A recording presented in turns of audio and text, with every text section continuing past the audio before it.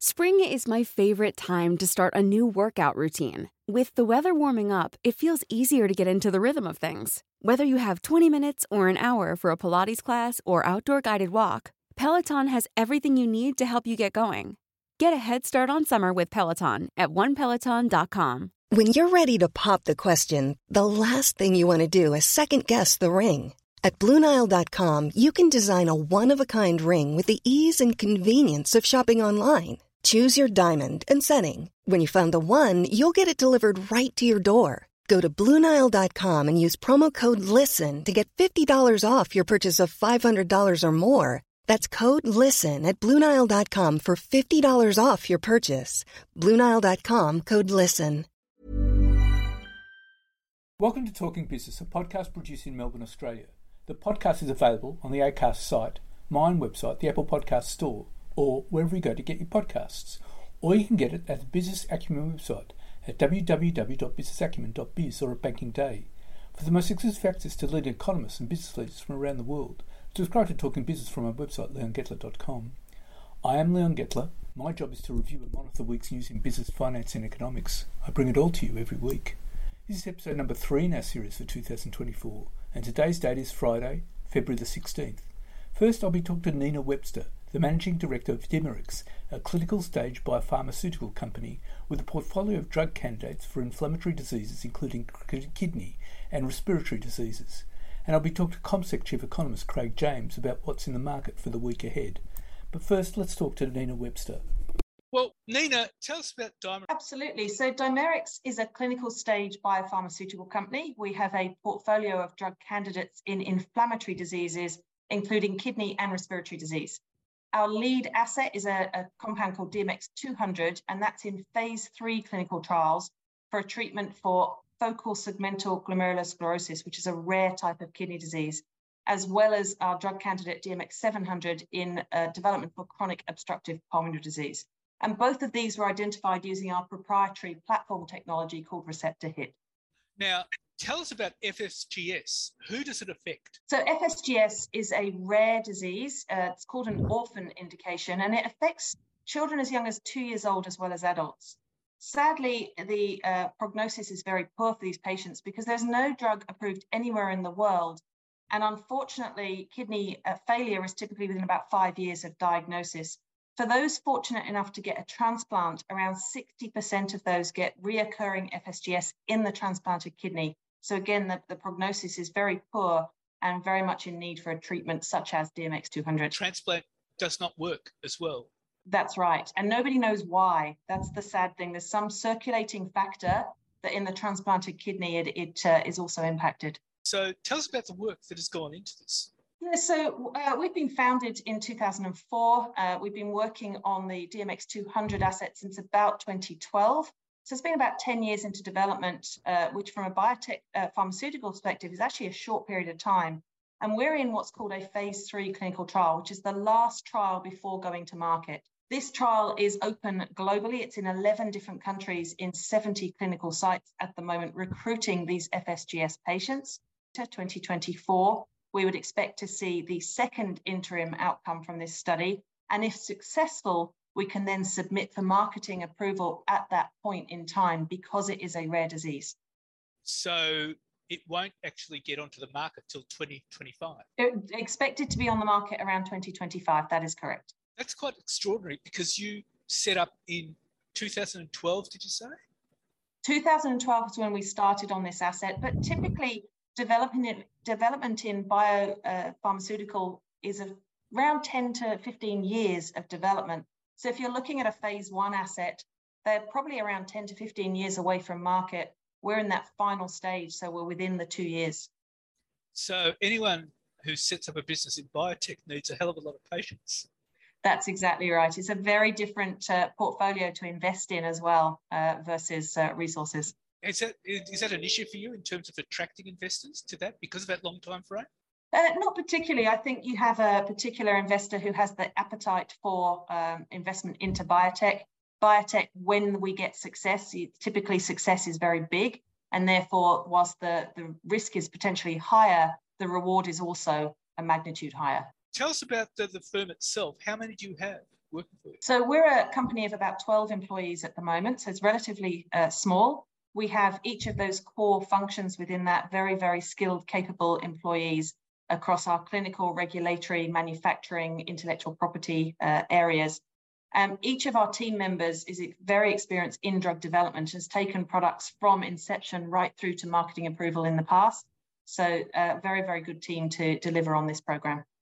And you're all based in Melbourne, is that right? We are all based in Melbourne at the moment, yes. Now, tell us about the actual effect on children itself. You say it affects children as young as 2? That's right. So when a patient presents with kidney disease, often they'll have accompanying edema, so there's a lot of swelling in the tissues, yellowing of the skin.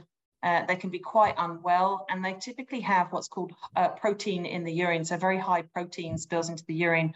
What happens is in a healthy person, a healthy child or a healthy adult, the kidney is a really, really good filter, and it effectively filters out all protein from the blood.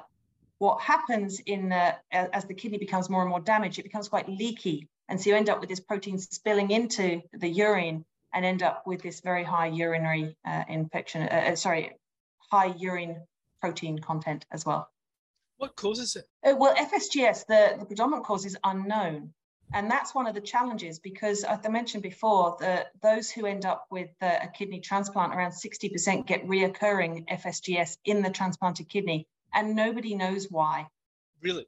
Yeah, it's very, very poor prognosis for these patients. And with no effective treatment anywhere in the world at the moment, no treatment approved for FSGS, it is a big unmet need. So if Dimerix 200 is successful in this clinical trial, there is certainly a very, very big market potential for this drug. But how difficult would it be to prepare Dimerix 200 when you don't really have an idea of why the disease is occurring? What we're treating though is that inflammatory pathway. So if we think about the three key mechanisms in kidney disease, the first one is this hypertension, hyperfiltration. So you imagine the blood vessels in the kidney are working really, really hard, and that causes inflammation. Now that inflammation is ongoing and persistent, so it causes fibrosis, which is a type of scarring, and you lose those cells. Yep. As those cells die off, they cannot regenerate in the kidney. Unfortunately, it's a progressive disease, and you end up at that point number 1, where now the blood vessels, there's less cells, have to work even harder. So now that causes more inflammation, causes more cell death. And you can imagine in this cycle, you go round and round faster and faster as you have fewer and fewer cells, until you get to a point where there are not enough cells to effectively filter the blood and your kidney fails. So basically, though, your medication would be treating the symptoms rather than the cause of it. Would that be right? It's treating that inflammatory pathway. So it reduces the inflammation. And what it does is by reducing the inflammation, it reduces the fibrosis or scarring. So you maintain those cells. So instead of coming down your kidney disease slope here, you're going to try and keep it as flat as you can and maintain your kidney function. That would take an extraordinary discipline of research, wouldn't it? It does. And it's amazing, actually, when you think about that inflammatory pathway. I mentioned at the start, we focus on inflammatory diseases. One of those is kidney disease and, of course, respiratory disease. That principle of inflammation is implicated in a raft of other diseases as well. So the inflammatory pathway has a high implication in a number of diseases. Which could make Dimerix 200 quite exciting because it could actually be used to treat other diseases. Would that be right? That has the potential to do that, absolutely. So Dimerix 200 is what is called a CCR2 antagonist. And so it actually does turn off the response for the inflammation. But it could potentially treat other diseases. Correct, yes. So it could have much broader implications than just kidney disease. Yes, CCR2 has been implicated in a whole raft of diseases, all from the inflammatory background and cause. Kidney disease is the first one we're going for. Focal segmental glomerulosclerosis is that rare disease. And the reason that is so attractive to us in the first instance, because it's an orphan disease, it means that we have a faster pathway to market. We get an accelerated review period, and we also get what's called orphan drug pricing. Now, because there are fewer patients that have the disease, there has to be an incentive for companies to develop the drug. Otherwise, there's no market, there's no commercial need for the company to do this. So they get what's called orphan drug pricing, and orphan drug pricing is usually a lot higher. The average orphan drug in the US retails at $7,000 per month. Now, that's the average, and there are some that will be up at 100,000, and there'll be some down that are lower. But that gives you a sense of these drugs retail at a much higher price because otherwise there's no incentive for a company to do it. But with the orphan drug pricing, the accelerated pathway to market, so we can go for accelerated drug approval, as well as the what we get is orphan exclusivity. That means that if we get the product to market, it cannot be challenged by a generic for 10 years in Europe and 7 years in the US. So it's a very valuable exclusivity period that nobody else can enter the market. And you would be the only company developing this kind of drug? So we're the only company developing a CCR2 antagonist. In terms of FSGS, there is one other company developing a phase 3 compound at the moment. Conveniently for us, it's actually very complementary to us. It's not competitive at all. And in fact, they've got approval for a different indication, not FSGS at the moment, and they have priced theirs at $9,900 per month. So it tells you it's a very attractive market. Absolutely, at that sort of price. Yes. Well, Nina, it's been a privilege talking to you, and thank you very much for your time and good luck. Thank you so much, Leon. Really appreciate your time. And now let's talk to CommSec Chief Economist, Craig James. Okay, Craig, what's in store for the market in the week ahead? It's going to be a fairly quiet affair. We haven't got too many market-leading indicators coming out. Consumer sentiment, that always comes out. The weekly measure always comes out on the Tuesday from ANZ and Roy Morgan. It's got a measure of inflation expectations. So in the current environment, that's quite important to be able to see how they're tracking. The two major events in the coming week is on Tuesday, the minutes of the last Reserve Bank board meeting, and remembering that there was a 2-day meeting for the first time that we've seen it this year. And the wage price index is coming out on Wednesday. So the main measure of wages in Australia. Wages are currently growing near 4%, and that will be very much in focus. The tail end of the week, we've got the Flash Purchasing Managers Index coming out on Thursday, together with average weekly earnings, and also some more detail in terms of the labour force, getting into the demographic and the regional data. So a fairly quiet week in Australia. In the United States, we've got minutes of the last Federal Reserve meeting, so similar to Australia. We've got that coming out on Wednesday. Then the tail end of the week, we've got things like the Flash Purchasing Managers Index, as we do in Australia, coming out on Thursday, and existing home sales on Friday. But the other major focus in the coming week is the profit reporting season that will be in full swing. We've got some heavyweight companies that will be reporting over the coming week, including BHP, Rio Tinto, Fortescue, Domino's Pizza, and Woolworths. So really the who's who of corporate Australia. And so far, what we've seen in terms of the profit reporting season has been quite encouraging. Companies have seen their share price increase on the day of the report. And generally, yes, the profits are meeting or beating expectations. So that's has analysts somewhat scratching their heads, because we're seeing so many companies talking about complications and challenges in the economic environment. But what we're seeing in terms of the companies is that they're actually holding up quite well. So the two themes from the last profit reporting season, challenging conditions, but the resilience of the economy and companies are very much showing through. As I say, if we're thinking of economic data, though, it's those wage figures coming out on Wednesday. What are the wage figures going to show? Well, the expectation of Bloomberg, the survey of Bloomberg, survey of economists, believe that the annual rate will be somewhere between 4 and 4.3%. So we've got wages at the moment growing at a 4% annual pace, which would be okay if in the normal world, if you had productivity growth growing 1 to 1.5%. The ready reckoner is that if you want the midpoint of the inflation targeting band, 2.5%, what you need to have is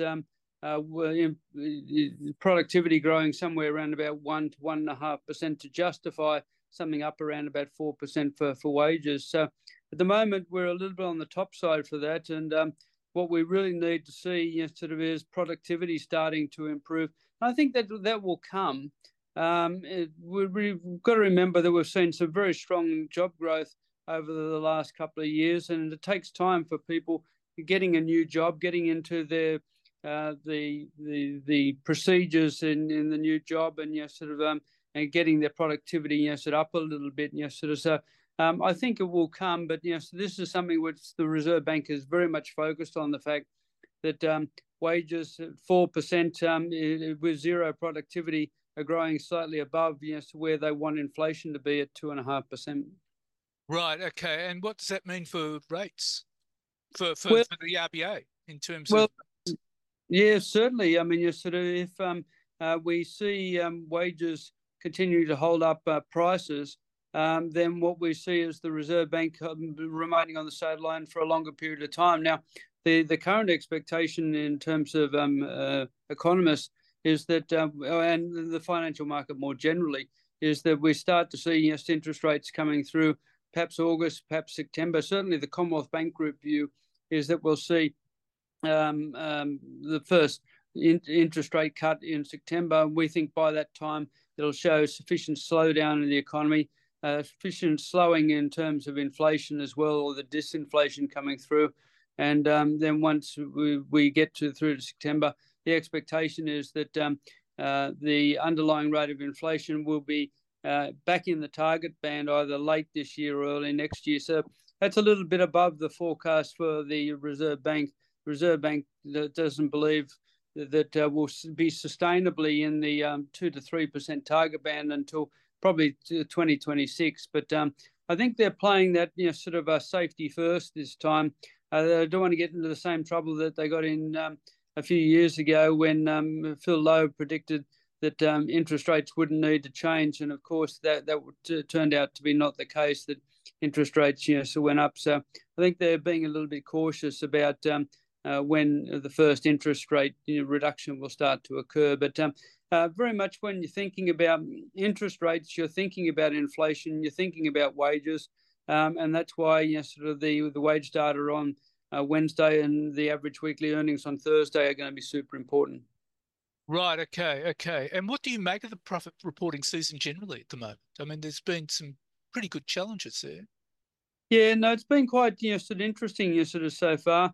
The majority of companies so far have seen their share price rise on the day after the day of the profit being announced, and that suggests that the companies are either meeting or beating expectations with either some or all of the metrics. Of course, so we look at things like revenue, profitability, as well as looking at things like sort of dividend payments and looking at the definitive outlook statements that are coming out from companies.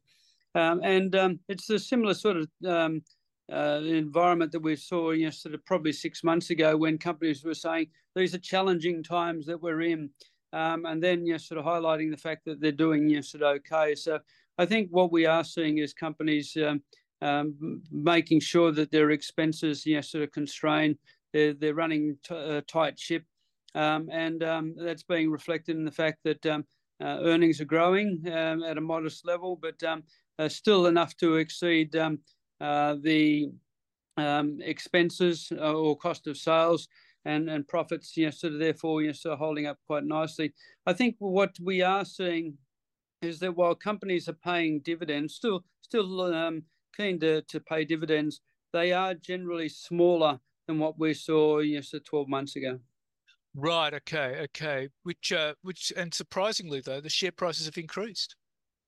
Yeah, I think it's the fact that companies are being shown to be fairly responsible about keeping their house in order. We do know the economy has slowed. We do know that businesses and consumers are slowing down their rate of spending. The economy is probably sort of ground to somewhat of a halt at the moment. We're thinking sort of GDP for the or economic growth for the December quarter that we've just been in will be close to zero. So flat economy. We've got an unemployment rate starting to creep up a little bit sort of as well, and we think so that will show up so down the track as further signs of disinflation in the economy. and further moderation, of wage growth. But the disinflation certainly is happening at a goods level. What is very much a common feature around the world is the fact that services inflation remains a little bit on the high side, and that's where central banks, including our own here in Australia, would like to see a bit further progress in terms of getting that services inflation down. And that's things like cafes and restaurants, insurance or financial services, hairdressing services, vets, sort of a whole range. Hey, I'm Ryan Reynolds. Recently, I asked Mint Mobile's legal team if big wireless companies are allowed to raise prices due to inflation. They said yes. And then when I asked if raising prices technically violates those onerous two-year contracts, they said, "What the f*** are you talking about, you insane Hollywood ass?"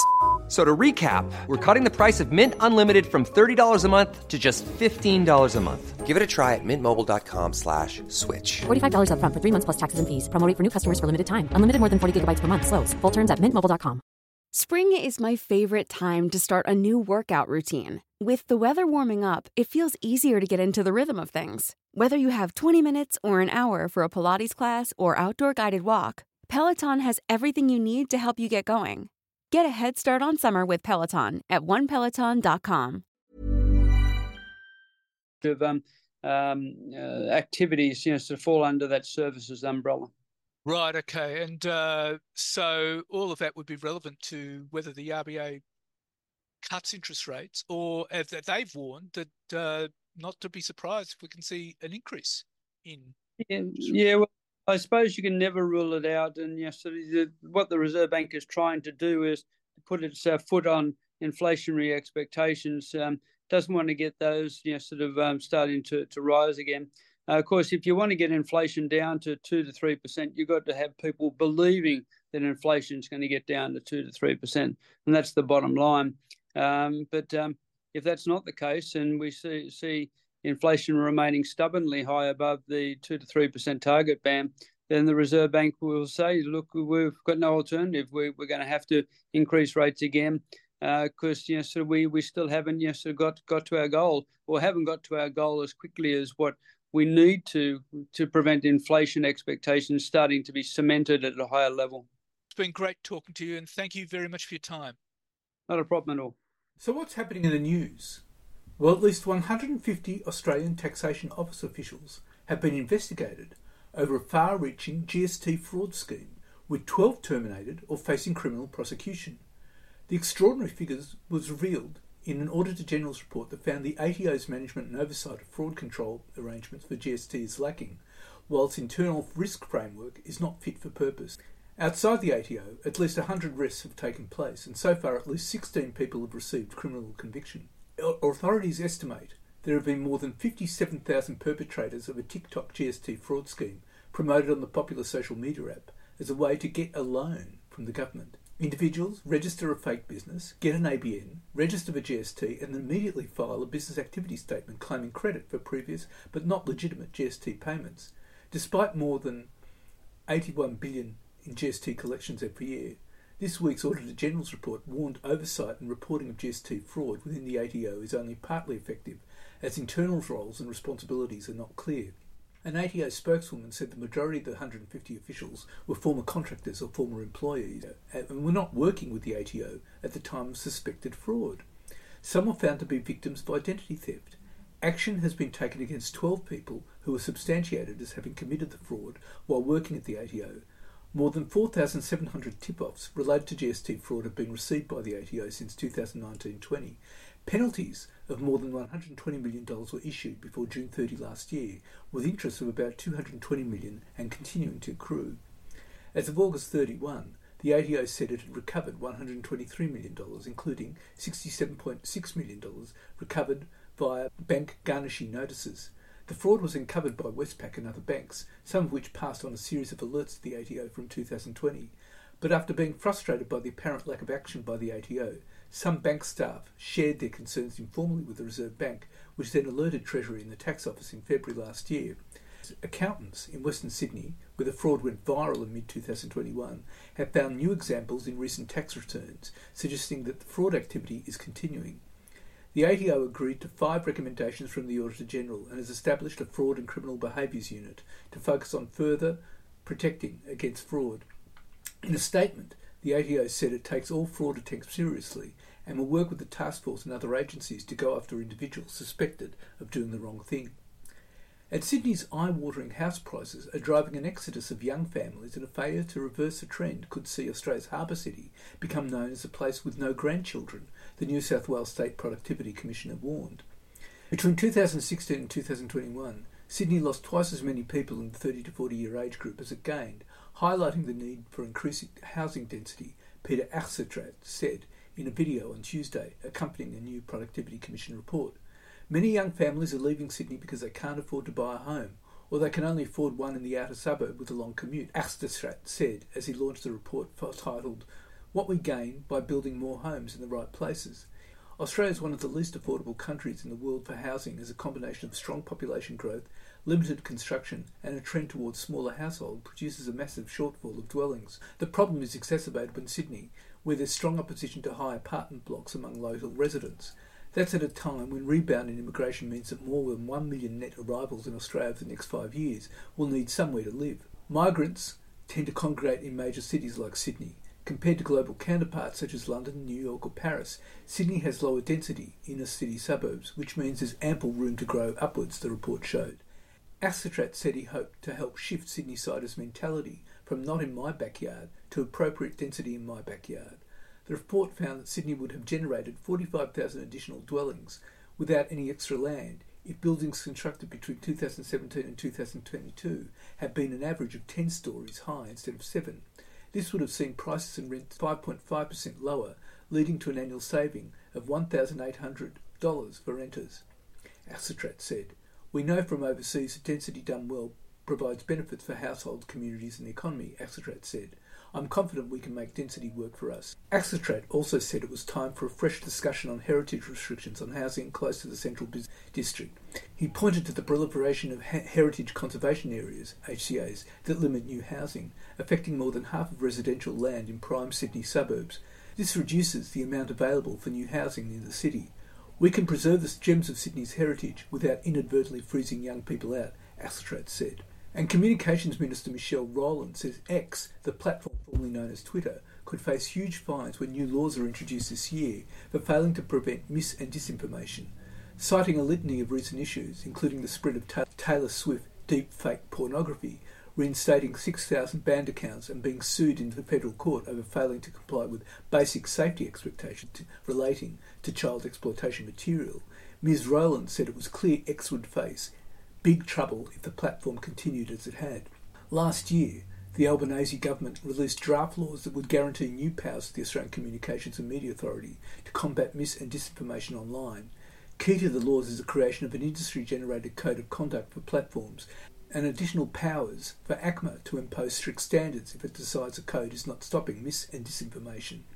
In November last year, X was ejected from the industry code for a serious breach, refusing to cooperate with the industry peak body, DIGI, and failing to undertake remedial action. The complaint related to X removing the ability of its users to report content that violated its civic integrity policy. The ejection came just weeks after the E-Safety Commission launched federal court action against the company for allegedly failing to truthfully and accurately provide information to certain questions in the notice, which itself came after the Commission fined X $610,500 for failing to comply with the reporting notice. X has not paid the fine and has sought judicial review. Under Ms. Rowland's proposed mis- and disinformation laws, if X refuses to cooperate with an ACMA inquiry or comply with a code of conduct registered under the Act, it could face fines of up to $3 million or 2% of annual turnover. If it fails to comply with the ACMA standards, the penalty could be greater of $7.8 million or 5% of the platform's annual turnover. And the boom in property construction during the pandemic has led to a booming market for disputes as developers, builders and funders battle over big-ticket projects gone wrong. Litigation funders are moving to target this growing area, with ASX-listed Omni Bridgeway muscling in on the scene as all sides clamour for funding to bankroll the costly disputes. Omni Bridgeway also has its eye on a ballooning number of renewable energy projects under construction, with many triggering disputes as complex jobs face cost overruns or disputes between contractors. Law firms are also gearing up for more disputes following several high-profile property collapses and a long list of troubled projects gone wrong as cost overrun or build quality disputes land in the courts. Omni Bridgeway investment manager Mitchell Demas said construction companies often face the question of which of their many disputes were worth fighting. In-house legal and contract management teams are often not adequately resourced to assess claims, and as a consequence, claims are not pursued or they are settled at well below their fair value, he said. At its recent results, Omni Bridgeway revealed it committed more than $260 million in the first half of 2024 financial year to new disputes, with a strong pipeline of new investment opportunities. Omni Bridgeway has been funding construction disputes in Britain, Singapore and Dubai for some time, with Australia's high-rise and major project boom a catalyst for the funders' attention. Baker McKenzie National Head of Construction Emmanuel Comfos said the construction sector was facing a confluence of pressure point factors, resulting in an increase in construction disputes. In particular, we're seeing a shortage of both materials and labour, combined with a record investment in the infrastructure space, leading to price increases at levels that are historically high, he said. Baker McKenzie National Construction Practice Senior Partner Harriet Oldmeadow said while owners, developers and contractors want a harmonious working relationship, disputes often descended into protracted fights. And senators say they have no confidence and are worried about PwC's ethical practices as it continues to withhold a global report on its misuse of government information from the inquiry into consulting services. PwC Australia CEO Kevin Burrows told the Finance and Public Administration Committee on Friday that PwC International had refused to share the document which detailed findings from an independent review finalised in September. Senator Richard Colbeck, who chairs the inquiry, said the lack of transparency undermined the firm's efforts to right its wrongs and the aftermath of the TaxLeaks scandal. I can't in any good conscience acknowledge that I have confidence that when your organisation, and you are part of that organisation, is thumbing their nose at our Parliament, he said. This should be released as a demonstration of the so-called new leaf that you're trying to project. But how do we have any confidence in the things you say that you're doing when we're treated with disrespect? PwC International commissioned the report from law firm Linklaters in May. It found no evidence of PwC personnel outside of Australia misusing confidential information for commercial gain, but that 6 international partners should have raised concerns as to whether the information was confidential, according to a statement from PwC in September. When Mr Burrows appeared in front of the committee in October, he admitted no one from PwC Australia was privy to its details. PwC also withheld a report from the TPB and ATO, the regulators warned on Friday. And what to make of the sudden departure of more top female talent from Australia's post-executive team? In the very months after the CEO Paul Graham called in consultants to slice fat across the organisation and slim headcounts in the C-suite? A confluence of events that, if one is to believe Australia Post, is entirely coincidental.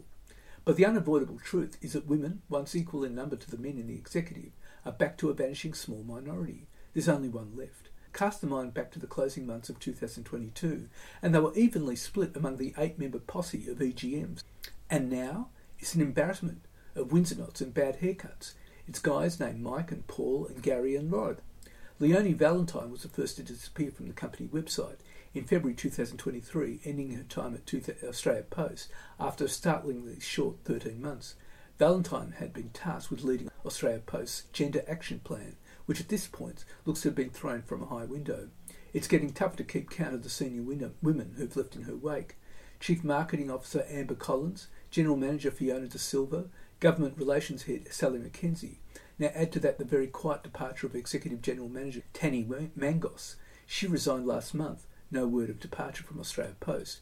Mangos, 2 years in the role, flagged her exit on LinkedIn with a fating of CEO Graham, a transformative and fearless leader, and telling everyone she would take time off before her next career move. And suddenly missing from the Australia Post executive team is EGM for Retail, one of the highest paid women in the organisation. She left the business in January after a 2-year stint. Neither was her exit announced by the mail service, as is their way, both exits having left Susan Davies as the last woman standing among the 6 fellows at the table. It's a terrible loss, and only Mangos's position is vacant. Sudden exits, like those of Mangos, Noble and Valentine, don't bode well for female longevity at the organisation. And weird too, how Valentine and Noble were swiftly replaced by men. Noble's deputy, Josh Bannister, was appointed internally last month, while Valentine's replacement, Michael McNamara, started in July.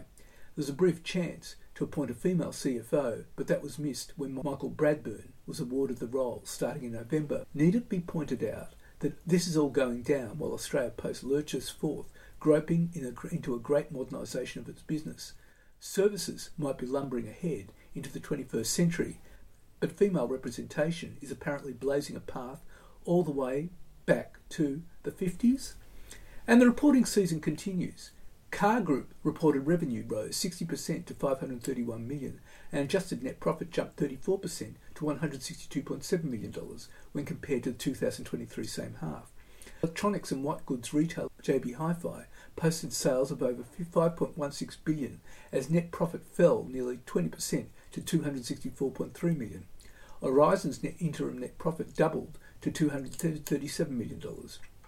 Oil and gas producer Beach Energy has reported a slip in production and wound back its full-year guidance despite posting higher sales in its latest half-year report. Production for the 6 months came in at 8.8 million barrels, down 11% on 2023's same half. Sales revenue rose 16% to $941 million. Global construction materials giant James Hardie's third quarter net income jumped 39% to US $179.9 million. Fourth quarter guidance is for net income to be a lower US $165 million, or slightly higher US $185 million. Temple & Webster posted sales of $253.8 million, up 23%, as interim net profit lifted 6% to $4.1 million. Seven West Media interim profit fell to $775 million from $814 million, down 4.8% in the 6 months to December. Its net profit also plunged to $54 million, down from $114 million in the same period in 2022, down 52.6%, and its group EBITDA was $124 million, down from $205 million, down 39.4%. CSL announced revenue of US $8.05 billion for the half year, up 11% on a constant currency basis, while net profit after tax and amortization, the company's preferred measure, was 11% higher at US $2.02 billion. ASX-listed financial services company Challenger has beat analyst expectations, posting a $56 million interim profit, up 80% on the prior corresponding period's $28 million result. Breville, which makes juices, toast, kettles, has reported a net profit of $83.3 million for the December half, up $6.7 million, as sales lifted 2% to $905.8 million. Seek net profit for the first half, FY24, was $35.2 million, a 74% decline on the same period in the previous year. Adjusted net profit is expected to be $190 to $220 million compared to $220 million to $260 million. Vulcan Steel's interim profit has fallen more than 50%, coming in at $26.1 million versus $55.4 million. Commonwealth Bank's cash profit fell 3% in the first half of the financial year to $5 billion. Seven Group's overall earnings before interest and tax climbed 18% for the half year, while statutory net profit dropped 36% to $225 million, and underlying net profit climbed 31% to $474 million. Fletcher Building earnings before interest and tax declined 27% to $264 million, according to its latest half-year results. Car parts maker GUD Holdings revenue increased 8.6% to $492.6 million. Statutory net profit jumped 19.5% to $51.4 million. IDP Education has recorded an increase to its revenue, up 15% to $579 million. Earnings before interest and tax increased 25% to $159 million. Net profit jumped 23% to $107 million. GrainCorp expects to report FY24 underlying EBITDA in the range of $270 million to $310 million, down from $565 million in FY23. Underlying net profit is expected to be in the range of $55 to $95 million, down from $250 million in FY23. Main's first half revenue climbed 11%, $202.2 million, driven by a rebound in property listings in Sydney and Melbourne, which offset sluggish conditions in the other cities. Profit was up 48.7% to $25.8 million. Downer posted a net profit of $72.1 million, up 5.9%, with revenue in the first half came in at $6 billion, down 1.9%. The company posted a heavy loss of $385.7 million. for FY23 due to write-downs in its acquisition of Spotless. Financial services group AMP has posted a 32% fall in full-year profit to $265 million. 360 Capital's values of its investment will likely result in an unaudited statutory loss of $5.4 million. Real estate group Dexus recorded a statutory net loss after tax for the half year of $597.2 million compared to a statutory net profit after tax of $23.1 million a year ago. Computershare's half-year net profit slumped 40.6% to US $105.2 million. That's 162 million Aussie. And that's it for this week. And next week I'll be talking to Matt Vitale, co-founder and CEO of Birchal, Australia's leading equity crowdsourced funding platform.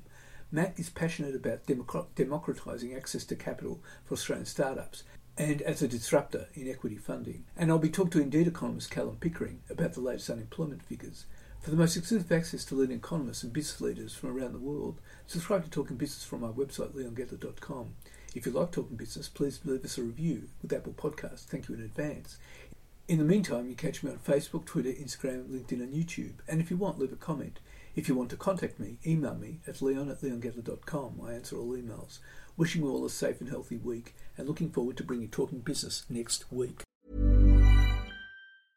Hey folks, I'm Mark Maron from the WTF Podcast, and this episode is brought to you by Kleenex Ultra Soft Tissues, your ally to help tackle your allergy symptoms this season. I love the change of seasons, but nobody loves pollen and all those other things floating in the air that make you sneeze during this nice weather. Kleenex Ultra Soft Tissues are hypoallergenic and allergist approved, so fight back against watery eyes and runny noses without worrying about irritating your skin. For this allergy season, grab Kleenex and face allergies head on.